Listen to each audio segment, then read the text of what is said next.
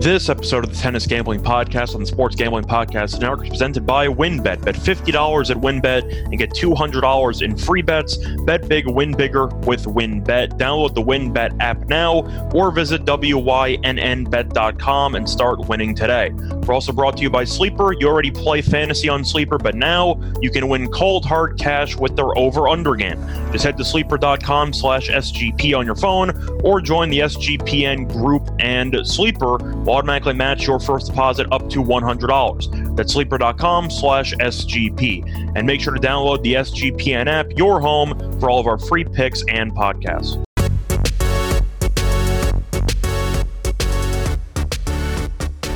And welcome once again to the Tennis Gambling Podcast here with the Sports Gambling Podcast Network.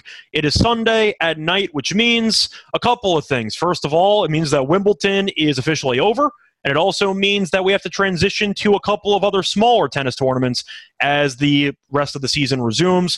But I'm not doing it alone. I'm joined once again by my co-host, Sam Jacob. Sam, I try to be modest in this business because I know that one day you could do really well, and the next day, of course, you can get punched in the face when it comes to gambling. I'm going to have to pat ourselves on the back because we absolutely crushed it. Shout out to Stone. If you watched the last episode, you made a bunch of money. How you doing, Sam? Yeah, we did pretty well in both those finals there, hitting the dog at Rybakina at plus 400. I know we've been saying Rybakina. The correct pronunciation is Rybakina, so I'll go ahead with Rybakina from now on. If we pronounce a name incorrectly, we will learn and make sure we do it correctly the rest of the time. There we go. So yeah, we hit that. We hit the 2-1 with Rybakina and the over 2.5 sets and the over in the game. So we swept across the board there, and then we got to the Djokovic match this morning, and we had players to win both players to win a set. You shouted out Kyrgios to win that first set at plus 195. That was my dog. Yeah, just a sweep across the board. It was a beauty. It was a good pickup from what we had at the beginning of Wimbledon, losing a couple of our locks, a couple of dogs. So winning a couple of those big plays right there does help a lot. And Sam, I will congratulate you, though, because since I've been on several podcasts before from the SGPN family, and since you have not, that was your first ever sweep of the lock and dog. How do you feel? That's right. I feel rejuvenated and energized to keep going with these two tournaments that are coming up this week. Yeah, and also just to shout out Stone, I know he also liked the over 2.5 sets there in the women's match. He also liked Djokovic in 4, which was very solid for him. We made a couple of personal plays as well. I had Nadal or Djokovic to win the title at like minus 150 on a book, which was a little bit dangerous because, of course, Nadal withdrew. That worked out for me. I'm going to recap the futures or the outrights that I gave out before the actual tournament started. So to go through those, Djokovic to win minus 115. I had that for 3 units. Berrettini, I had. That got voided because, of course, he did not play. You had Hurkacz at 18-1 for 0.5. That lost. I had Djokovic to win the quarter at minus 300. That's 3 units to win 1 unit. That won. Hurkacz to win the quarter, toss it out. I had half a unit on Norrie to win the quarter at plus 800. That won. And then I had a really bad beat with Fritz to win the quarter at 12-1 for a quarter of a unit there. Lost in 5 sets, blew a 2-1 set lead to an injured Nadal. So overall in the outrights, went 3-3 for plus 5.86 units. We crushed it. So anything else you want to add before we kind of transition? Do you have any takeaways from the finals themselves? Anything you liked about the match itself? Yeah, early on we had a couple of those outrights with Tommy Paul, who ended up losing to Norrie, who ended up having to play Djokovic. But other than that, yeah, we did pretty well on these futures here. And early on in that match, a lot of people, I had a lot of people texting me, Kyrgios can take it. And in my mind, I just laughed because we've been here before, man. Yeah, you got to watch Djokovic more. If you're going to have that opinion, you really got to see what he's done in the past and see what he can do, because he's going to turn it around. It's not going to be Kyrgios easy, and if Djokovic turns it around at all, he's going to win the match. Against Medvedev last year in the U.S. Open, he couldn't turn it around. That's how he lost the match. But if he's able to turn it around even a little bit, he's going to come out victorious. And with a guy against being against a guy like Nick Kyrgios, he wasn't not going to turn it around. So, Djokovic won the 4 sets, and we did pretty well. Yeah, all I know is that the people who contacted you about Kyrgios potentially taking it clearly didn't watch the podcast, because my dog was Kyrgios to win the first set, and at no point were we concerned about Djokovic really losing at any point. We thought that maybe the extra rest would give Kyrgios an advantage, but he stated in the post-match presser that it actually made things worse for him, and that he had not slept in several days because of the nerves. So the extra time off did actually more harm than good for Kyrgios leading up to the match. At the end of the day, the match could be summed up pretty, I'd say, quickly. 40-love. Yeah. Is that really the main takeaway there, when Kyrgios was leading for 40-love in the third set, I believe, right? It was the third set? Yeah. It was the third set, and he ended up getting broken while leading 40-love at 4-4. And after that, I'll give Kyrgios props because he did not get broken the rest of the match, went to a breaker in the fourth. But you can't hand out sets to Djokovic like that. And Djokovic wore him down. He got the early mini break, a couple of them actually, in the tiebreaker. And then Kyrgios looked like he was just punting the tiebreaker because he knew that he was beaten. But congrats to Djokovic for winning another Grand Slam. He's once again one behind Nadal. Can he play in the U.S. Open? Not right now. I'm assuming that he will be allowed to, because, hell, Kyrie Irving can play home games for the Nets. So I do think you'll see Djokovic being able to win another Grand Slam potentially in the U.S. Open. We'll cross that bridge when we cross that bridge. He better be able to play U.S. Open. I mean, there's no reason for this keeping players out because of the vaccination status. And we also live in New York, so we're aware of the fact that New York isn't exactly the strictest nowadays when it comes to enforcing any laws of any kind with masks or with really just showing vaccination cards. I've never had to show a vaccination card in New York. And when it comes to actual mask requirements, it's just ride sharing stuff, right? I mean, you can go on planes without a mask anymore. Yeah, I mean, New York is actually probably one of the strictest when it comes to these rules, and they don't even have them at this point. That's what I'm saying. So there's no reason for him not to be able to play in this U.S. Open. It's like you said, Kyrie can play home games now. So what's the reason why Djokovic can't play in this tournament? I mean, you want to test him for COVID every match, fine, but let him play. It's really ridiculous. So I got a question for you, though, when it comes to that post-game interview. Do you buy this Djokovic saying that he actually has this bromance with Kyrgios? I know he said, it's officially a bromance now, but he just beat him in Wimbledon. What else is he supposed to say? I personally think that Kyrgios is one of his better friends on tour. And the reason why I say that, I don't think it was always the case, because of the COVID situation with Australia. And the fact that Djokovic, when he was trying to go through the courts, the actual, legal courts, not the tennis courts, to play on the tennis courts, everyone turned on him. And Nadal spoke out against him. A couple of high-profile players spoke against him. And whether or not Djokovic went through the right channels to actually play or to have the opportunity to play in Australia, a lot of people turned on him in the court of public opinion. And the fact that Kyrgios, whether you like him or not, is the most recognizable Australian player, and he supported Djokovic, I do think that actually did a lot for their friendship. And I do think that since Kyrgios was one of the only people, especially from Australia, to speak out in favor of Djokovic, I actually do think they're pretty decent friends. Yeah, I can understand that, but when you go back to before this and all the words that Kyrgios has said to Djokovic, it doesn't go away, in my opinion. In the back of Djokovic's mind, I think he definitely has that. Like, this guy could turn any single second. I think everybody realizes what Kyrgios is besides Tsitsipas. I think people just know that Kyrgios's words and his actions during matches, you kind of have to separate, because we know that he's an extremely emotional guy. And we saw him yell at his crew a couple of times. We saw him yell at the chair ump, of course, which we expected. But I feel like everybody can separate Kyrgios off the court and on the court. And off the court, Kyrgios and Djokovic, as far as I know, haven't had any issues. Yeah, I would love if actually Djokovic started helping Kyrgios more and actually brought some class to his game and to his antics, and maybe actually makes him, I would think, make him a better player overall. Maybe even help his mentality moving forward in these tournaments where, he gets down a break or two in a set and decides, I'm done from the tournament. If Djokovic can help him there, he could be a much, much better player. I would actually very much like to see that. So you're mentioning potential practice partners. I'm thinking if somehow Kokkinakis gets injured again, maybe you cross him for doubles? Maybe? That would be interesting. That I would like to see. Djokovic hasn't really been involved in doubles frequently, but I feel like that would be a fun pairing at minimum. I think that's definitely a fun idea. But to answer your question, I do think they're actually friends because of what happened with Australia in the Australian Open and how everyone turned their back on Djokovic, and he was kind of turned into a leper. And Kyrgios, the local guy, took a stance and he stood with him. I think that goes a long way, in my opinion. But either way, that's all the COVID talk for this episode. But we had to bring it up because U.S. Open, of course, is on people's mind.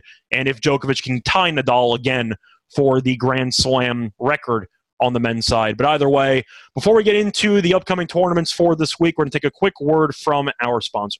Make sure to get down on the Wins Bet $50 to win $200 promotion, where a $50 bet qualifies you for up to $200 in free bets. Bet $500 on sports or casino before July 31st, and you get entered for a shot to win the ultimate fantasy football draft experience at Encore Beach Club, including a 2-night stay at Wynn Resorts for you and your entire league. Plus, you have a chance to party with DJ Diesel. If you bet $100 on NBA or casino, you are entered into a prize drawing to attend a DJ Diesel, who is Shaq, of course, performance at Encore Beach Club at night, as well as a meet and greet with DJ Diesel this summer. Plus, if you also bet $100 from Thursday to Sunday on the U.S. Open, you will earn an entry into a prize drawing where the winner and a guest will receive a complimentary round of golf at Wynn Golf Club and a 2-night stay at Wynn Las Vegas. There's so much to choose from, and all you have to do is download the WynnBet app or visit wynnbet.com to get started. Offer subject to change. Terms and conditions at wynnbet.com. Must be 21 or older and present in the state where playthrough WynnBet is available.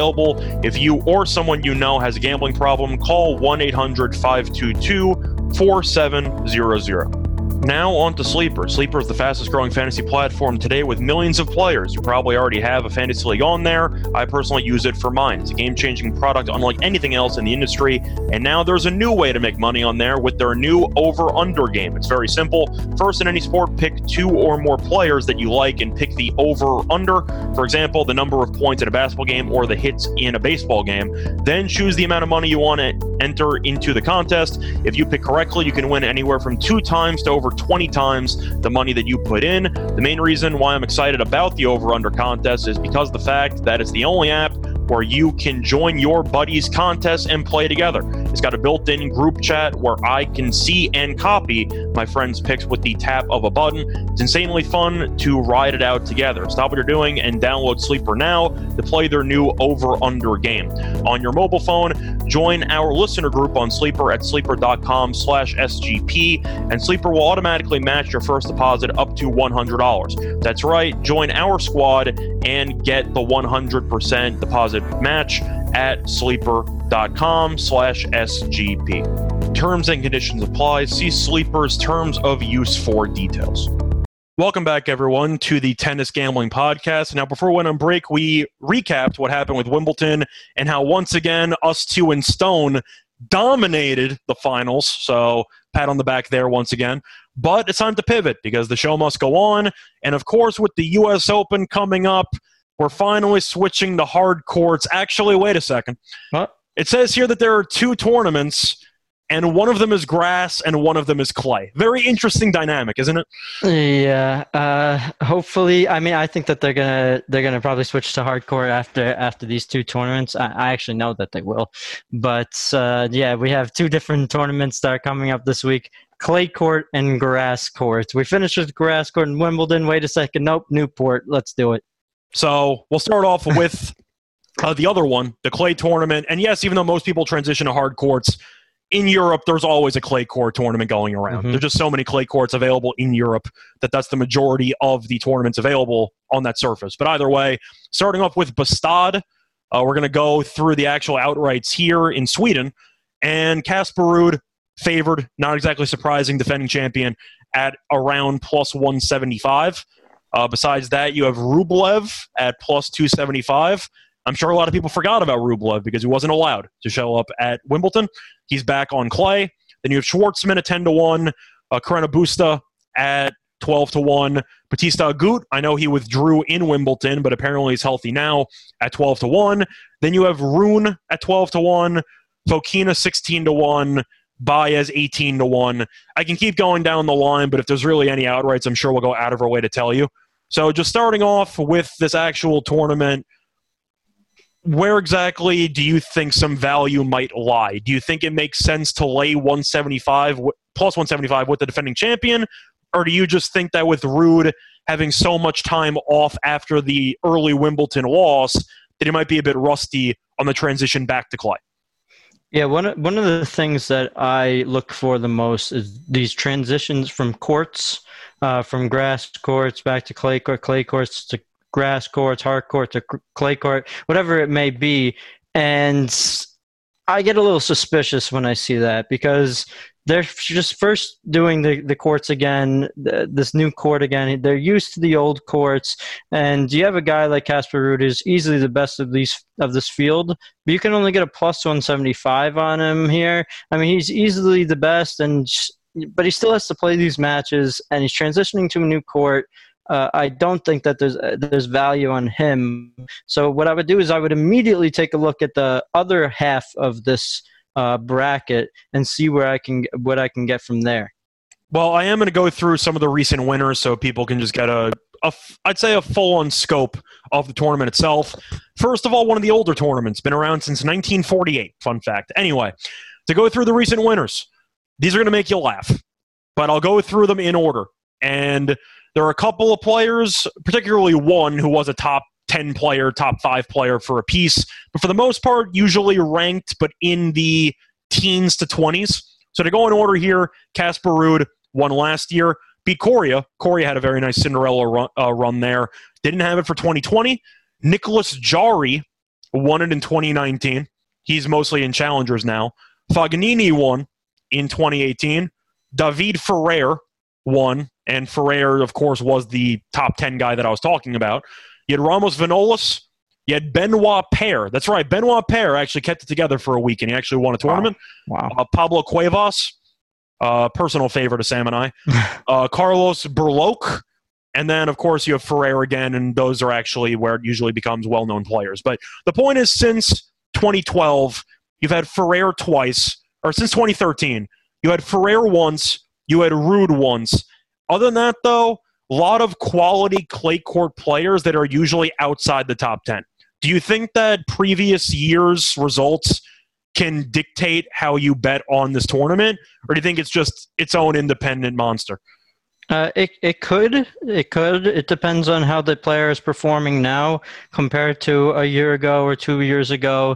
It also depends on the winners of the tournament. When we look at when you hear those winners of this tournament in the past, the only name that's possible here is Casper Ruud. You hear Fognini, you hear Ferrer who's retired, you hear Below, you hear all these guys.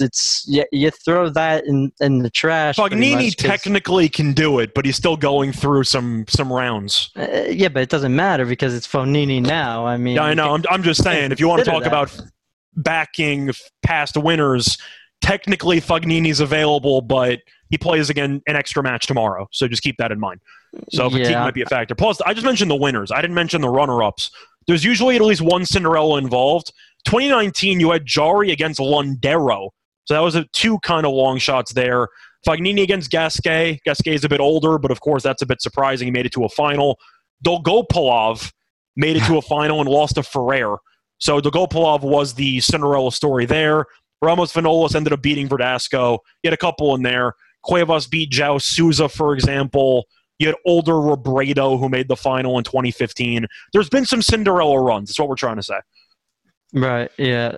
But in this tournament, I can't really look at those and consider any of them except for Ruud to win this tournament. But like I said before, as soon as I see Ruud and I see only a plus 175, I take a look, immediately go to the other quarters on the other side of bracket. I go to the bottom half of the bracket instead of looking at Ruud's side. And we see in the bottom half, we see Rublev as the second seed. He's in the bottom quarter. He's with Rune as the seventh seed of the tournament. And then you have the third quarter. So you're looking at the third and fourth quarter. That was the fourth quarter. Third quarter, you have Bautista Agut, and you have Rusev Wary in there, Davidovich Fokina, Baez, all these, toss-up type of players. And that's where you could try to find some value here, because they're going to be, one of them is going to come out and win the quarter, and then, you only have 2 more matches to play. So you could be able to hedge later on if you're able to get a big price for one of those guys who aren't really playing such tough opponents.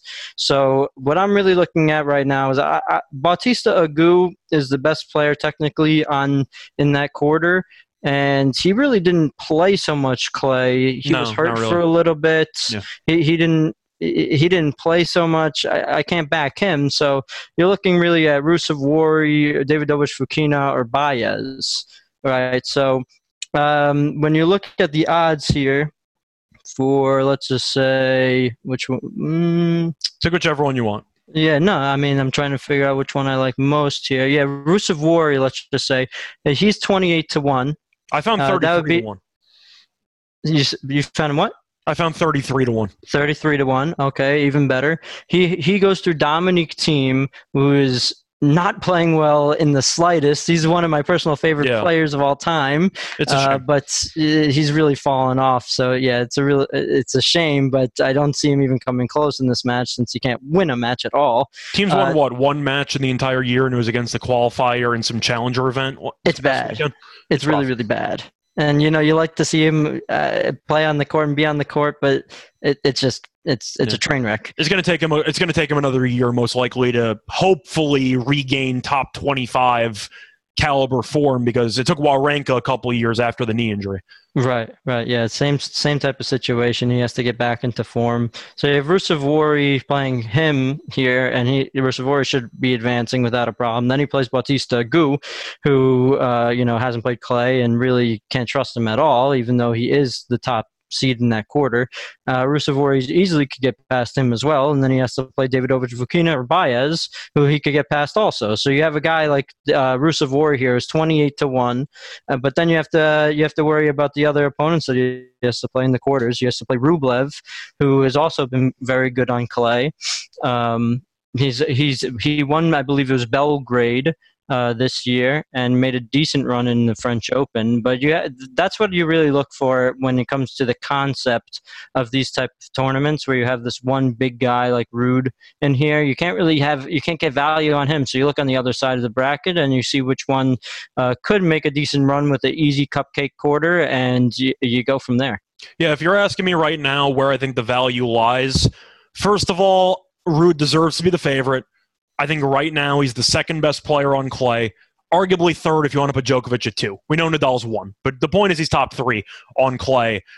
I guess the question is, are you getting extra value at 160, or are you better off just rolling over money lines for the entire tournament? Because I feel like you're just better off rolling over money lines. Yeah, I really, it's tough to say. It's tough to say because you don't know what the money lines are going to look like. He'll be favored in every match, but I just don't see where the value. I can't take Ruud at plus 160. I understand why he's so low. I just can't do it, especially with the history of the long shots in the past. I am going to take some spins with some longer shots, and you mentioned one of them. I'm just going to jump in on it. Do you have anything else you want to add before I jump into some? No, go ahead. So you mentioned him, but I got to throw him out there. I'm looking at Baez at 20 to 1. And we know that Baez is a clay court specialist. We know that he is small in stature, similarly to Schwartzman, which is why the clay has been very kind to him. But he's tremendous at moving. And, of course, he has a pretty tough matchup in the first round because he's gone up against a guy who is a phenomenal server. And we know that Rinderknech is a solid server who's also pretty tall. So that could be a bit of a concern. But the movement makes him extremely dangerous against anybody. And we know Baez is going to battle. Now, serving-wise, it's not great. It's really similar to watching Schwartzman.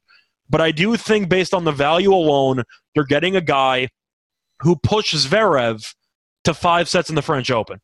And I know that doesn't sound great, or it might sound okay because he lost the match. A reminder, Zverev arguably should have been up a set or potentially tied with Nadal in the French Open before he ruptured his Achilles.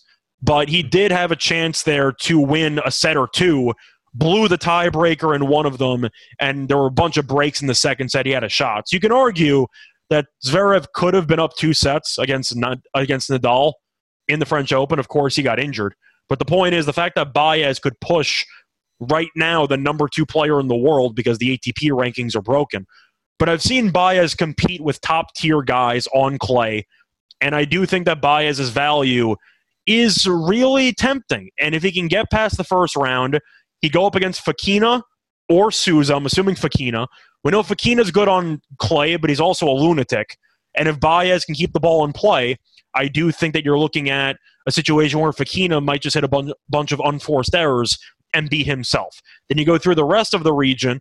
You have Ruusuvuori team, let's assume Ruusuvuori, and Agut. I think Baez checks a lot of boxes for guys that could make a run in this event. And that's one of my main long shots I'm looking at. Do you also have Baez on your list, or you're looking elsewhere? The guy that's in that quarter is where I would focus in on. The guy that I think can come out of that quarter could be Baez, could be Ruusuvuori. I think that's where your value is lying here. No offense, but we're tossing team out. No offense. No, you can't really include him with how he's been performing, right? And then you have the opposite side of Schwartzman and Ruud. So you have hopefully you come out of that quarter and you have one match versus Rublev and you have a hedging opportunity. So yeah, I'm with you on that pick in that quarter too. Well, I am going to ask just for one of my somewhat favorites that I'm interested in. But before I do that, I do want to ask you about kind of an elephant in the room in this tournament. Is it weird that Basilashvili and Karatsev are playing when they both got accused of match fixing on Sunday? Yeah, I don't know if they're going to be playing. I'm assuming they're not. Yeah, I think ATP might strike down and just remove them from. Unless it's allegations and they'll let them play until something actually comes of it. I feel like they're going to try to investigate it and remove them, but I guess we'll see when it comes Tuesday if that's what they're going to do. But from I'm just saying because I wouldn't bet on either of them. I would potentially fade them if they're going to be distracted, but they might not participate. So just keep that in mind. Right, yeah, those are two good fading options for you, yeah, because there's so much distractions going on right now, and there's no way that they have their heads in the game. Karatsev has to play a guy like Sonego, who's pretty good on clay. Yeah, pretty good on clay, and Hugo Gaston against Basilashvili. Basilashvili, if he's distracted, could really throw away a match. So yeah, that's two good fading options for you. Just throwing it out there because the punishment for max fixing for a first offense, I believe, is 2 years. So this might be the last time, potentially, that they play tennis for a while, assuming that the investigation moves quickly. So if you're interested in Karatsev or in Basilashvili, my advice would be don't be, because they might not play and they might lose early. So just keep that in mind. But I'm going to mention one of the favorites, or one of the top 4, so to speak. I said I'm not going to take Ruud.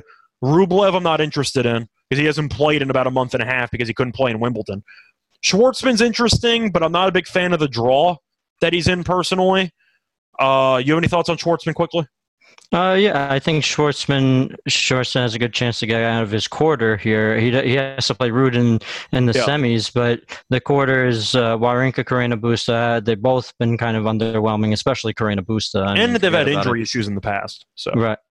Yeah, it all accumulates up to Schwartzman. I think he's been very good on clay. He's been doing well all clay season this year. I think Schwartzman has a great chance, and I do think he comes out of this quarter without. I think he comes out of the quarter, but I don't think he's beating Ruud. No, right. I don't think he's beating Ruud either. If you're right now, I don't see any quarter bets out there, but hopefully something comes out maybe in the next 24 hours where we could see some quarters odds, and Schwartzman would definitely be the guy that I would pick coming out of this quarter. Yeah, but when it comes to the 10-1, 12-1 range, there is one guy that I actually am very interested in.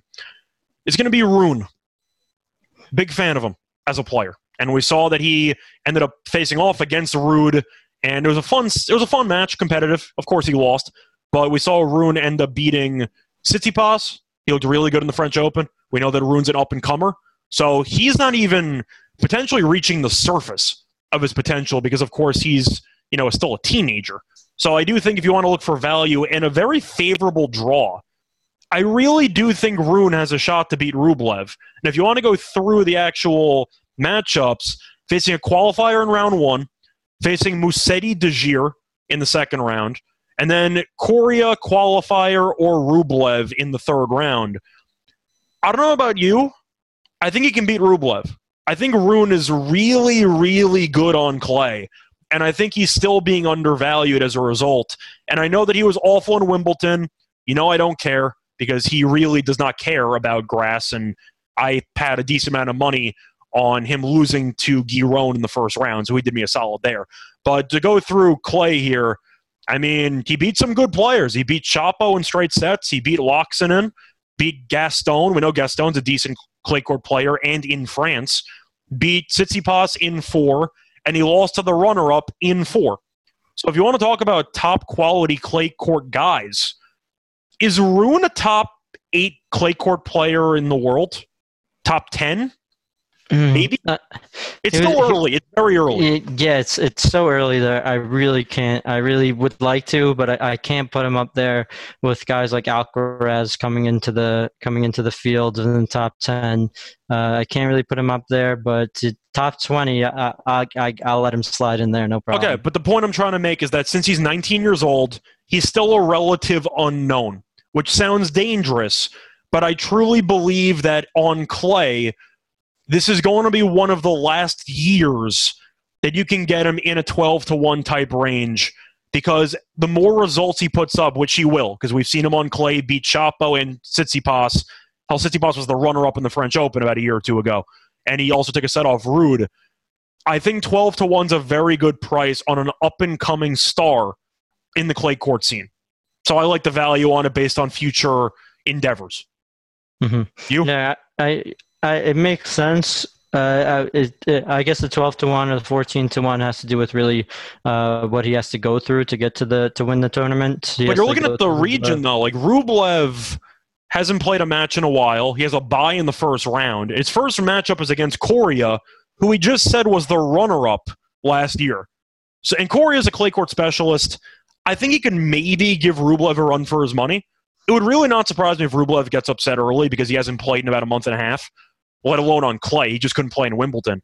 I think Coria's got a shot to pull the upset in round 1, and I think Rune is good enough. If he could take multiple sets off of Tsitsipas, multiple sets off Chapo, and a set off Rude on clay, I think he's good enough to create a serious battle for Rublev. And the most important part, he's on the opposite side of Rude.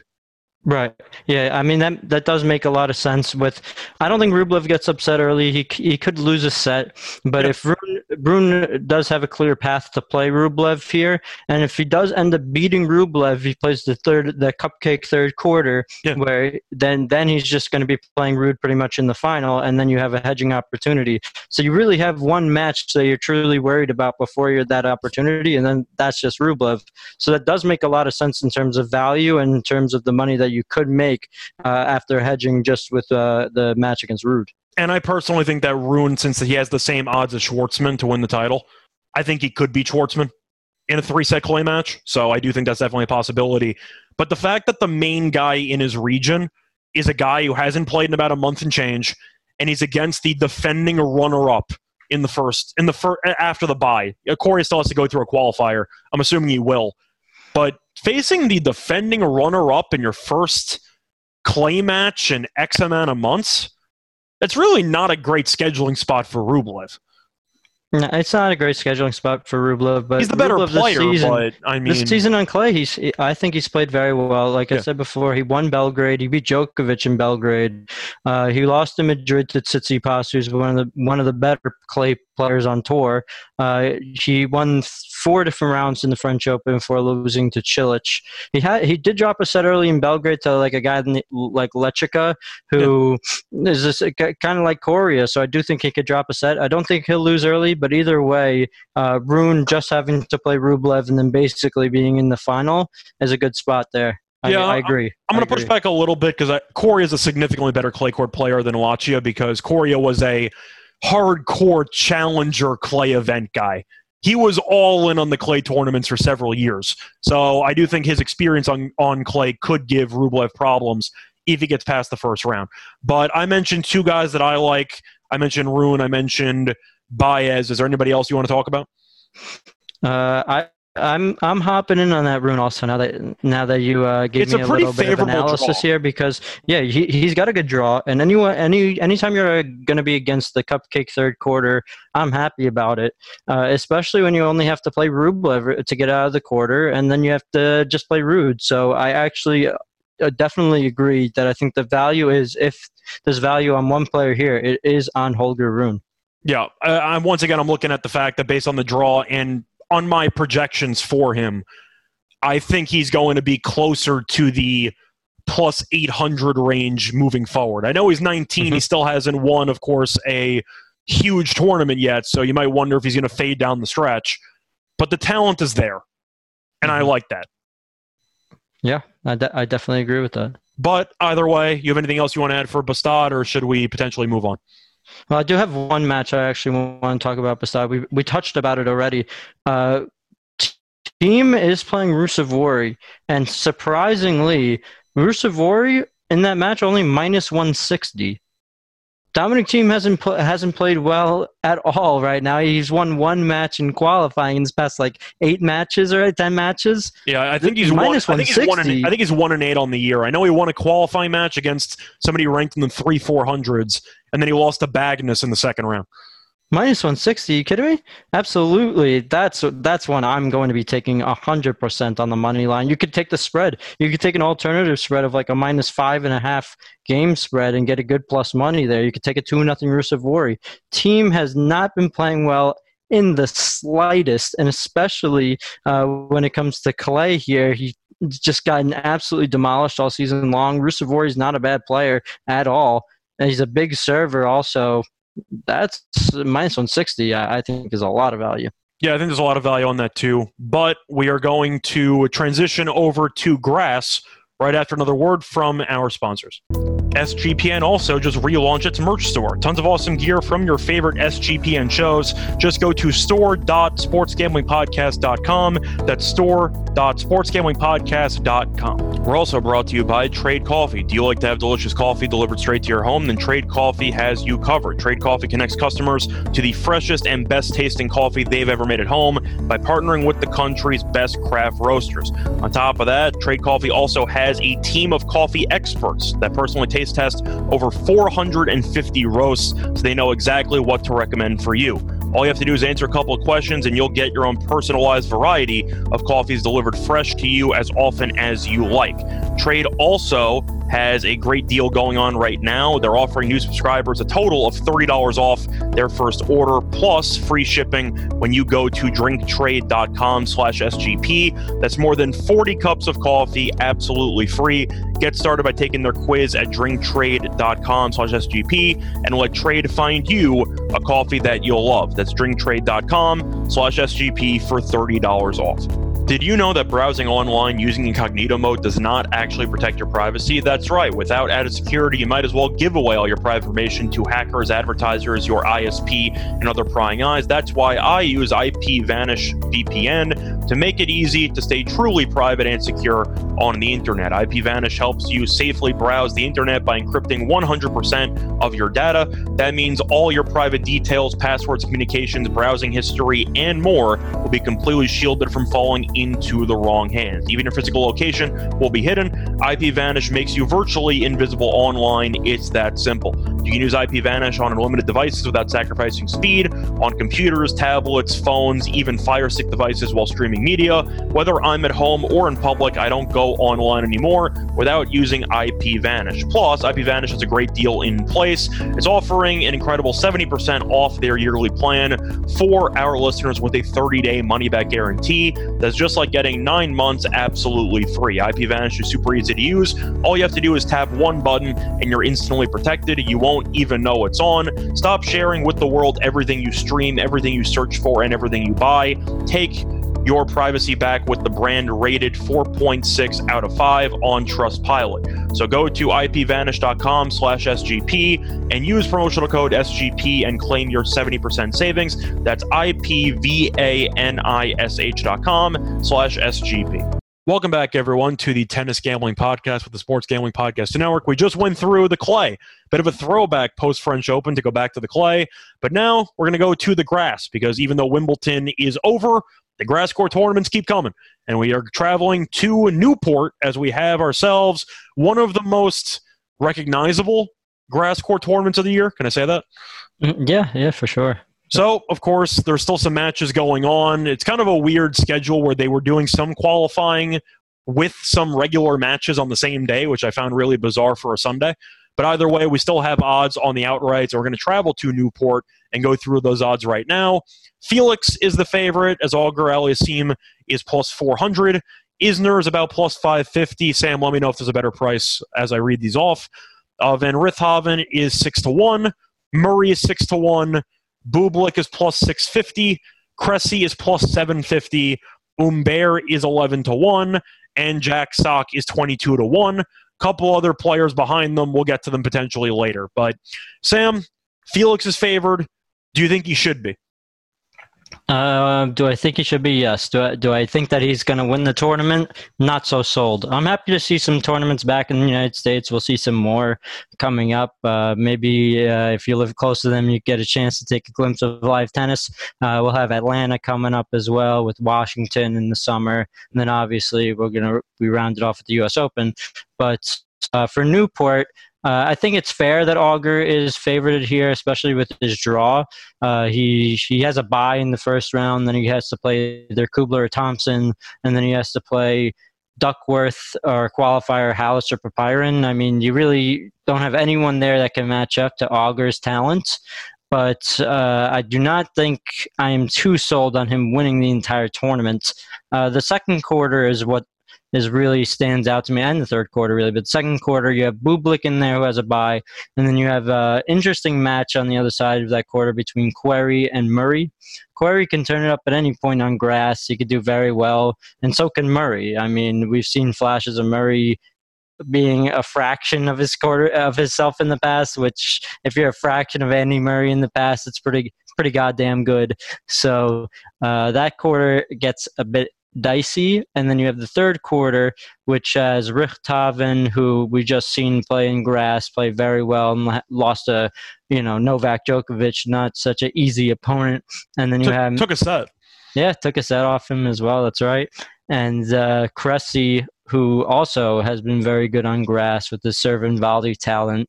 And so those two guys stand out for me in the third quarter. And then you have the fourth quarter where you have Isner, and then he'll play either Humbert or Gojocic or Kepfer, and then Bonzi on top. Bonzi's not too bad, but in my opinion, I just see Isner cruising through it. He's won this tournament 4 different times already in the past. So Isner, he has a solid draw here to make a good run again. And he played very well in Wimbledon. He really took it to Andy Murray. Andy Murray, he was trying to pump himself up the whole time during that match, but it seemed like Isner was kind of squashing him the whole time with those big serves, being a 6'10" frame monster. So I think Isner has a good shot. He'll have to play one of those guys of Cressy, Rijthoven in the third quarter.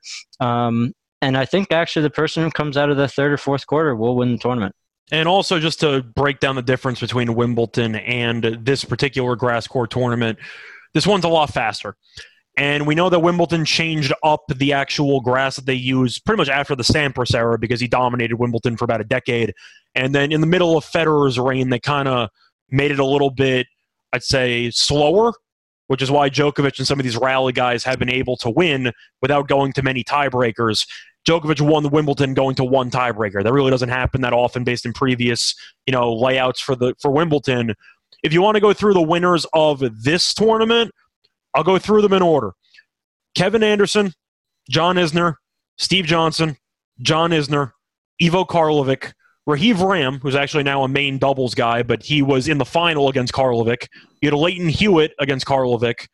Hewitt against Mahut. Mahut won that one. Isner and Isner. A lot of big servers. That's the main takeaway, isn't it?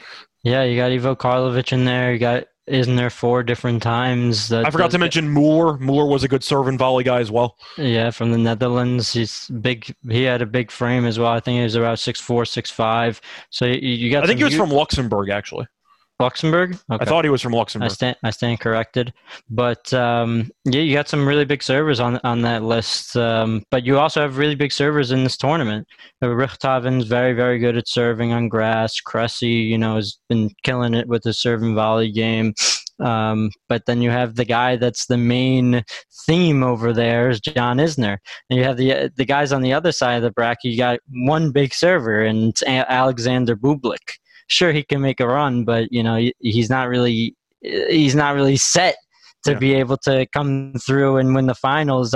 Yes, he has made it there in the past, but when you have guys on the other side like Richthaven and Cressy and Isner, I don't think he will get there. So I really think the guys that come out of the third or fourth quarter will win the tournament. Yeah, but I kind of had to mention the difference between grass for Wimbledon and here because not all grass is created equal. Right. Does it factor in at all that this has been an American-dominated tournament? I know that Kevin Anderson won last year. They didn't do it in 2020. But Americans have won the trophy here in 8 of the last 12. Do you think do you think that's something you can read into? Because I think it has to be, right? It's 75% since 2009. It depends on the guys who are playing in the tournament, because you could always have a guy that comes in here who's, a beast on grass and take over, and you still have Isner in the tournament, and, he gets squashed by, one of those big grass players, but like Berrettini or something like that. But when you have a field like this where you have a lot of Americans in here, you have Query, you have Cressy, you have Isner, they have good shots, especially Cressy and Isner. So it is something that is a factor when it comes to this tournament. Yeah, that's how I'm looking at it. But that's going to transition us to some of the potential outrights that we actually like. I know both of us are kind of out on Felix. He's a very good returner. He's a pretty good server. I don't think he's consistent enough with the serve. And with grass as fast as the one at Newport, I think he's just going to lose a couple of breakers and lose a match. Yeah, that's why I'm not really sold on him. We've seen him do that this past grass season, so I don't see why this would be any different, especially with this really fast grass. Yeah, so that's why I'm going to ask you first. Are you going with Isner? Are you pivoting? Where are you looking for the outrights? I look at Isner at plus 550, and it's not that much value for me. I like the draw's Isner. not great. The draw's not great. Yeah, I like Isner to come out of the quarter without a problem, but now you have to play Cressy or Richthaven, I think, and then you have to play in the finals. So plus 550, you don't have a chance of any type of really big hedge going on there in the finals either. I don't think that's where the value's at. If we're looking for value, I think you're going with either Richthaven or Cressy, the plus 600 or plus 750.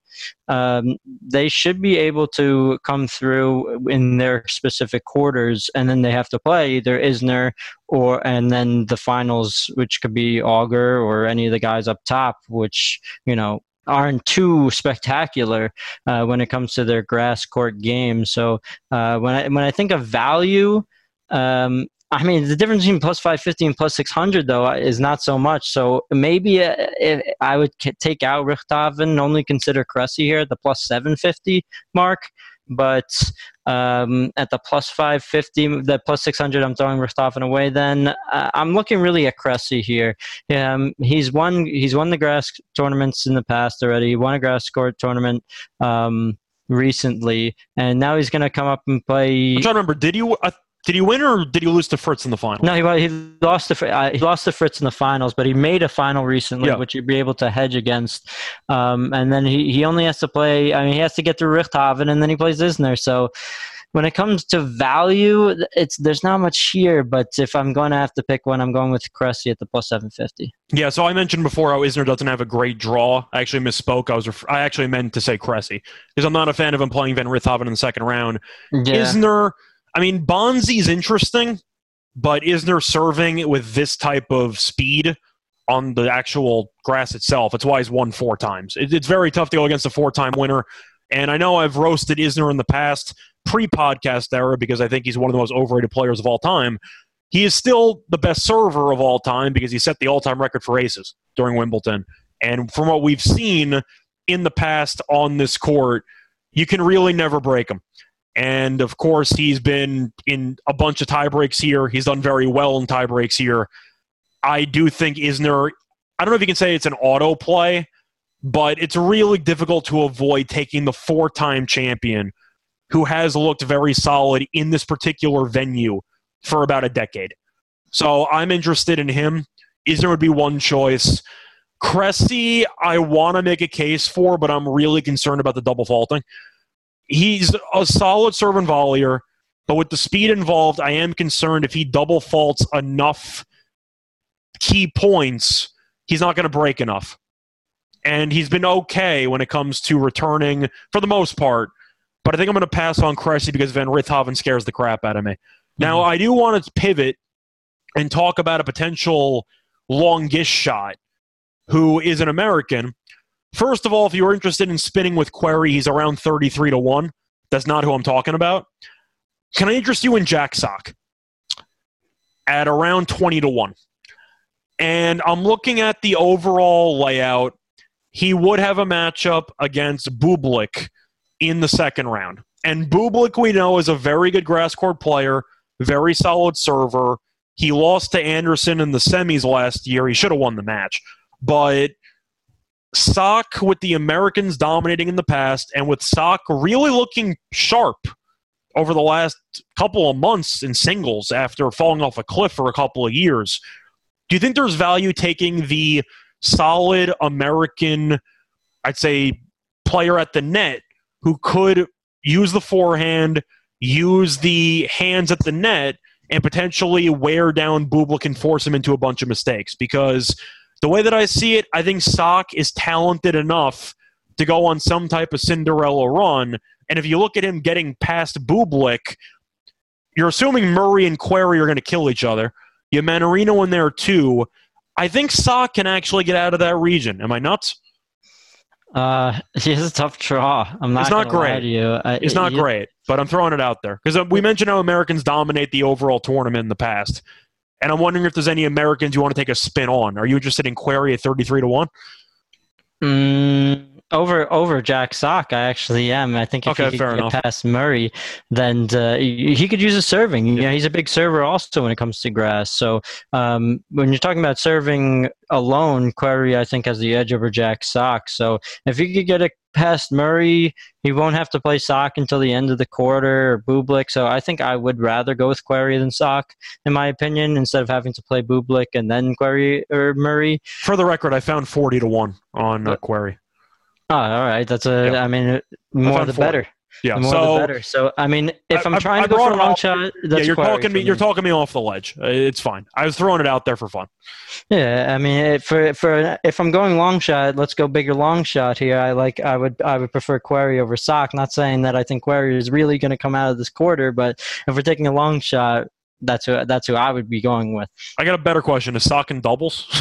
For Newport, I would bet him. I would bet him every step of the way in Newport. But if I'm looking at an actual long shot based on the draw and based on recent form, he's not American, but I do think there might be a little bit of value on Vesely in his particular region because Cressy and Van Rithoven have to play each other first.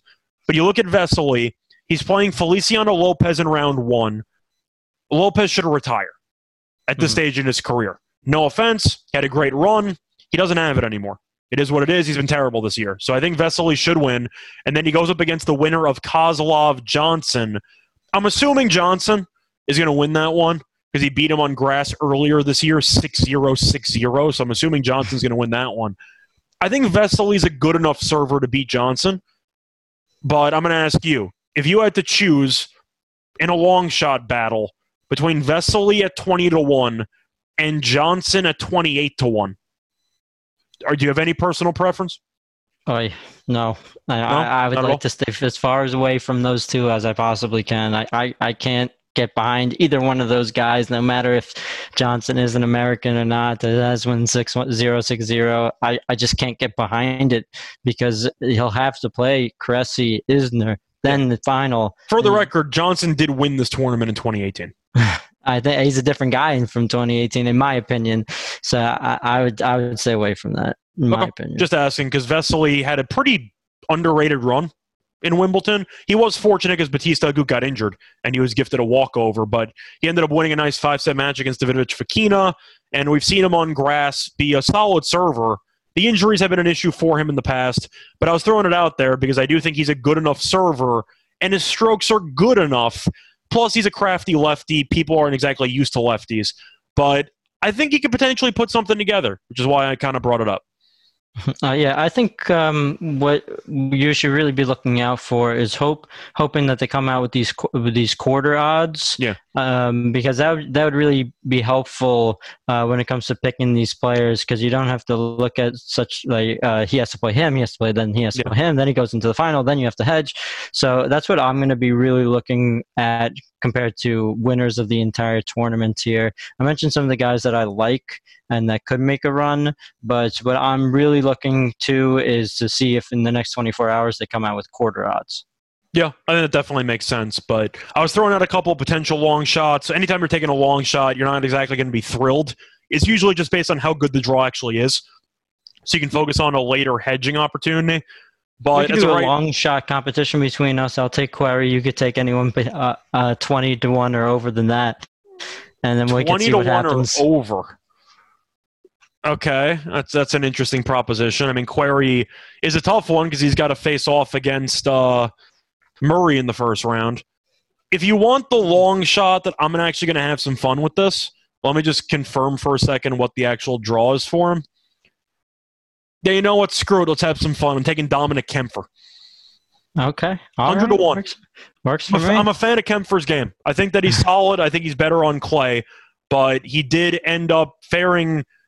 I think he's just a very solid player, and I think that he's crafty enough to force some problems for Isner and others. Now, is it realistic? No. But it's 100-1, and I think that he's a good enough player to exceed that 100-1 value. Or in other words, I think that he should be closer to like 70-1.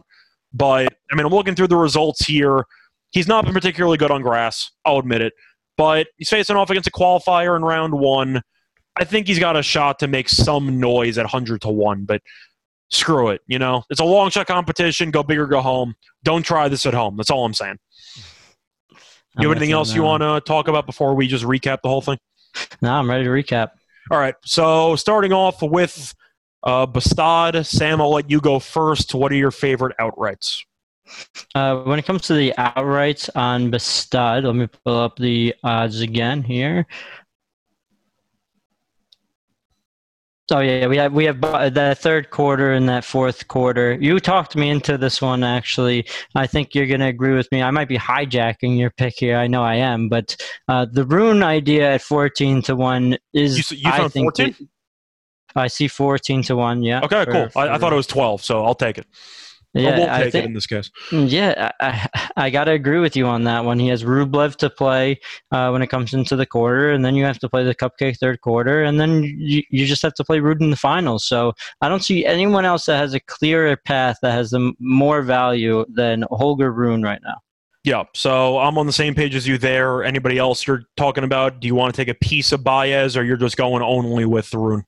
I'll take a piece of Rusevori, having to play Dominic Thiem early. I really like that game, by the way. Putting money on Rusevori there, I'll be doing that for sure. The game spread at we mentioned I said -2.5. I think is -135 against Thiem for the record. Yeah, against Dominic Thiem, who really he hasn't won at all. No, he's a name brand at this point. Unfortunately for him, the injuries have been too much to overcome.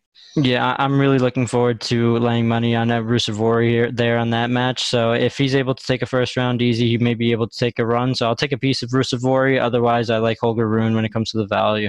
Yeah, for me, I'm going to go with Rune. I once again think that Ruud probably wins the tournament, but there's no value at +175. I think Rune has a pretty solid path to potentially make it to the finals. And, you know, you'll deal with whatever cards you get. But I also like Baez at 20-1. I just think he's a very talented clay player. We saw him take Zverev to 5 in the French Open. I know that he's capable of doing it. I think at 20-1, it's a very solid price for Baez. Now, moving over to Newport. Sam, just run through your case once again for the guys you like. It's going to be Cressy or Richthofen in the third quarter, but as we talked about it, I think I'm leaning even more towards John Isner, and taking that plus 550 on that on him winning the tournament, and seeing who he has to play in the final. Maybe he'll have to play Cressy or Richthofen, which will be tough for him. But Isner's played very well.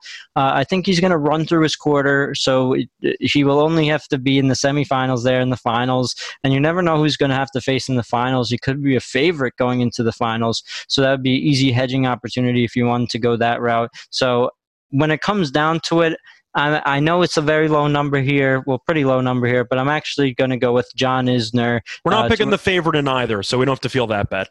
Yeah, I'm not going Felix, so I'm going to go with John Isner, and watching him cruise through the quarter, seeing what happens after that, and then seeing who he has to play in the final. You never know what kind of explosion could happen in that first and second quarter. Maybe we could get a good hedge going there after when he hits the final. Yeah, definitely makes sense. But to go through mine, for Newport, are you including Query in yours, or we're just doing a fun spin? Query for my big underdog. You said 40 to 1 or 35? Yeah, I found 40. 40 to 1. Yeah, that's when my big underdog. If you want to lay, put down a couple of dollars just for fun, then that's my guy to go to. Yep. For Newport, I'm also going with Isner. It's tough to go against the 4-time champion. I talked ad nauseum about the speed of the grass compared to Wimbledon. Isner should not be broken pretty much at all in this tournament, maybe once. I'm not even exaggerating. I just think he's going to dominate on this actual surface. And Isner is good enough on tiebreakers to hold serve and maybe get a mini break or so. Besides that, I mentioned for a long shot Kempfer, but realistically, I look through the numbers. I'm not taking Kempfer at 100 to 1. I talk myself out of it. I wanted to make a really bold claim at 100 to 1, but the grass results are just not there. I'm going to go with Vesely at around 25 to 1, which I found. I think he's good enough on grass to do some damage. He's a lefty with a good serve. I think he can catch people off guard. And looking at his overall draw, it's really not that bad. Vesely going through the actual draw here would end up facing off against Feliciano Lopez in the first round. He's basically minus 500. Then the winner of Kozlov-Johnson, I think Vesely is good enough to beat both those guys. And then he'll face off against the winner of Cressy van Richthofen. I'm kind of just hoping those two kill each other, and then you end up getting an exhausted one against Vesely. But I think he's a good enough player, 25 to 1. So that's going to be my updated long shot special. I'll go with Vesely at 25 to 1. I accept it. I accept your challenge. No problem. I have the tougher draw with Murray in the first round, but I'll take it. It's no problem. Well, you're also getting 15 extra to 1 because of the draw in the first round. So yeah. So I'll take that. Folks, what I'd be looking at is to see in the next 24 hours if you could find some quarter bets here. See if you get Isner at a decent price. See if you could get maybe Richthofen or Cressy at a good price here, and playing it from there as well. I think that's where value could be at if they do come out with the odds. So keep checking, keep seeing next 24 hours. Maybe they do come out with it, and maybe you could get something good. Yeah, that's definitely good advice. I know both of us are going to be examining the quarter markets or refreshing the browsers, hoping that it pops up at some point. But other than that, though, that's going to do it for this episode. It's not really a lock and dog episode because we were focused solely on the outrights. And as a result, we gave you our favorite outrights for each tournament. But Sam, do you have anything else you want to say before we wrap it up? If I would be going with a dog, I guess you don't have to. We know your lock's going to be Rusev. Right. Yeah. It's just the futures anyway. So yeah, you know what I've got. My lock in for the games, that one Rusev match. I like that one a lot. And I'm ready to wrap up. Cool. Well, Sam, I know that you have a big announcement to make for social media. Where can the people find you? You can find me on this podcast, but I have made a Twitter. I've come out with the Twitter. You guys can find me at Sam Jacob Tennis. I'll be coming out with content on Twitter. I'll be tweeting out any news that I hear or anything that I see that's interesting going on in the tennis world. So make sure to hit me up on Twitter. And yeah, I got it. I got there. I told you it was coming. I'm proud. You finally made the step. But you can find me on Twitter at Rice Show Radio. Besides that, looking forward to going through another episode in the next couple of days. We're not exactly sure which day. At some point during the tournament, we'll give you some updated tournament lines and some matches as well. But besides that, good luck to all of you and all of your bets. Bye, everyone.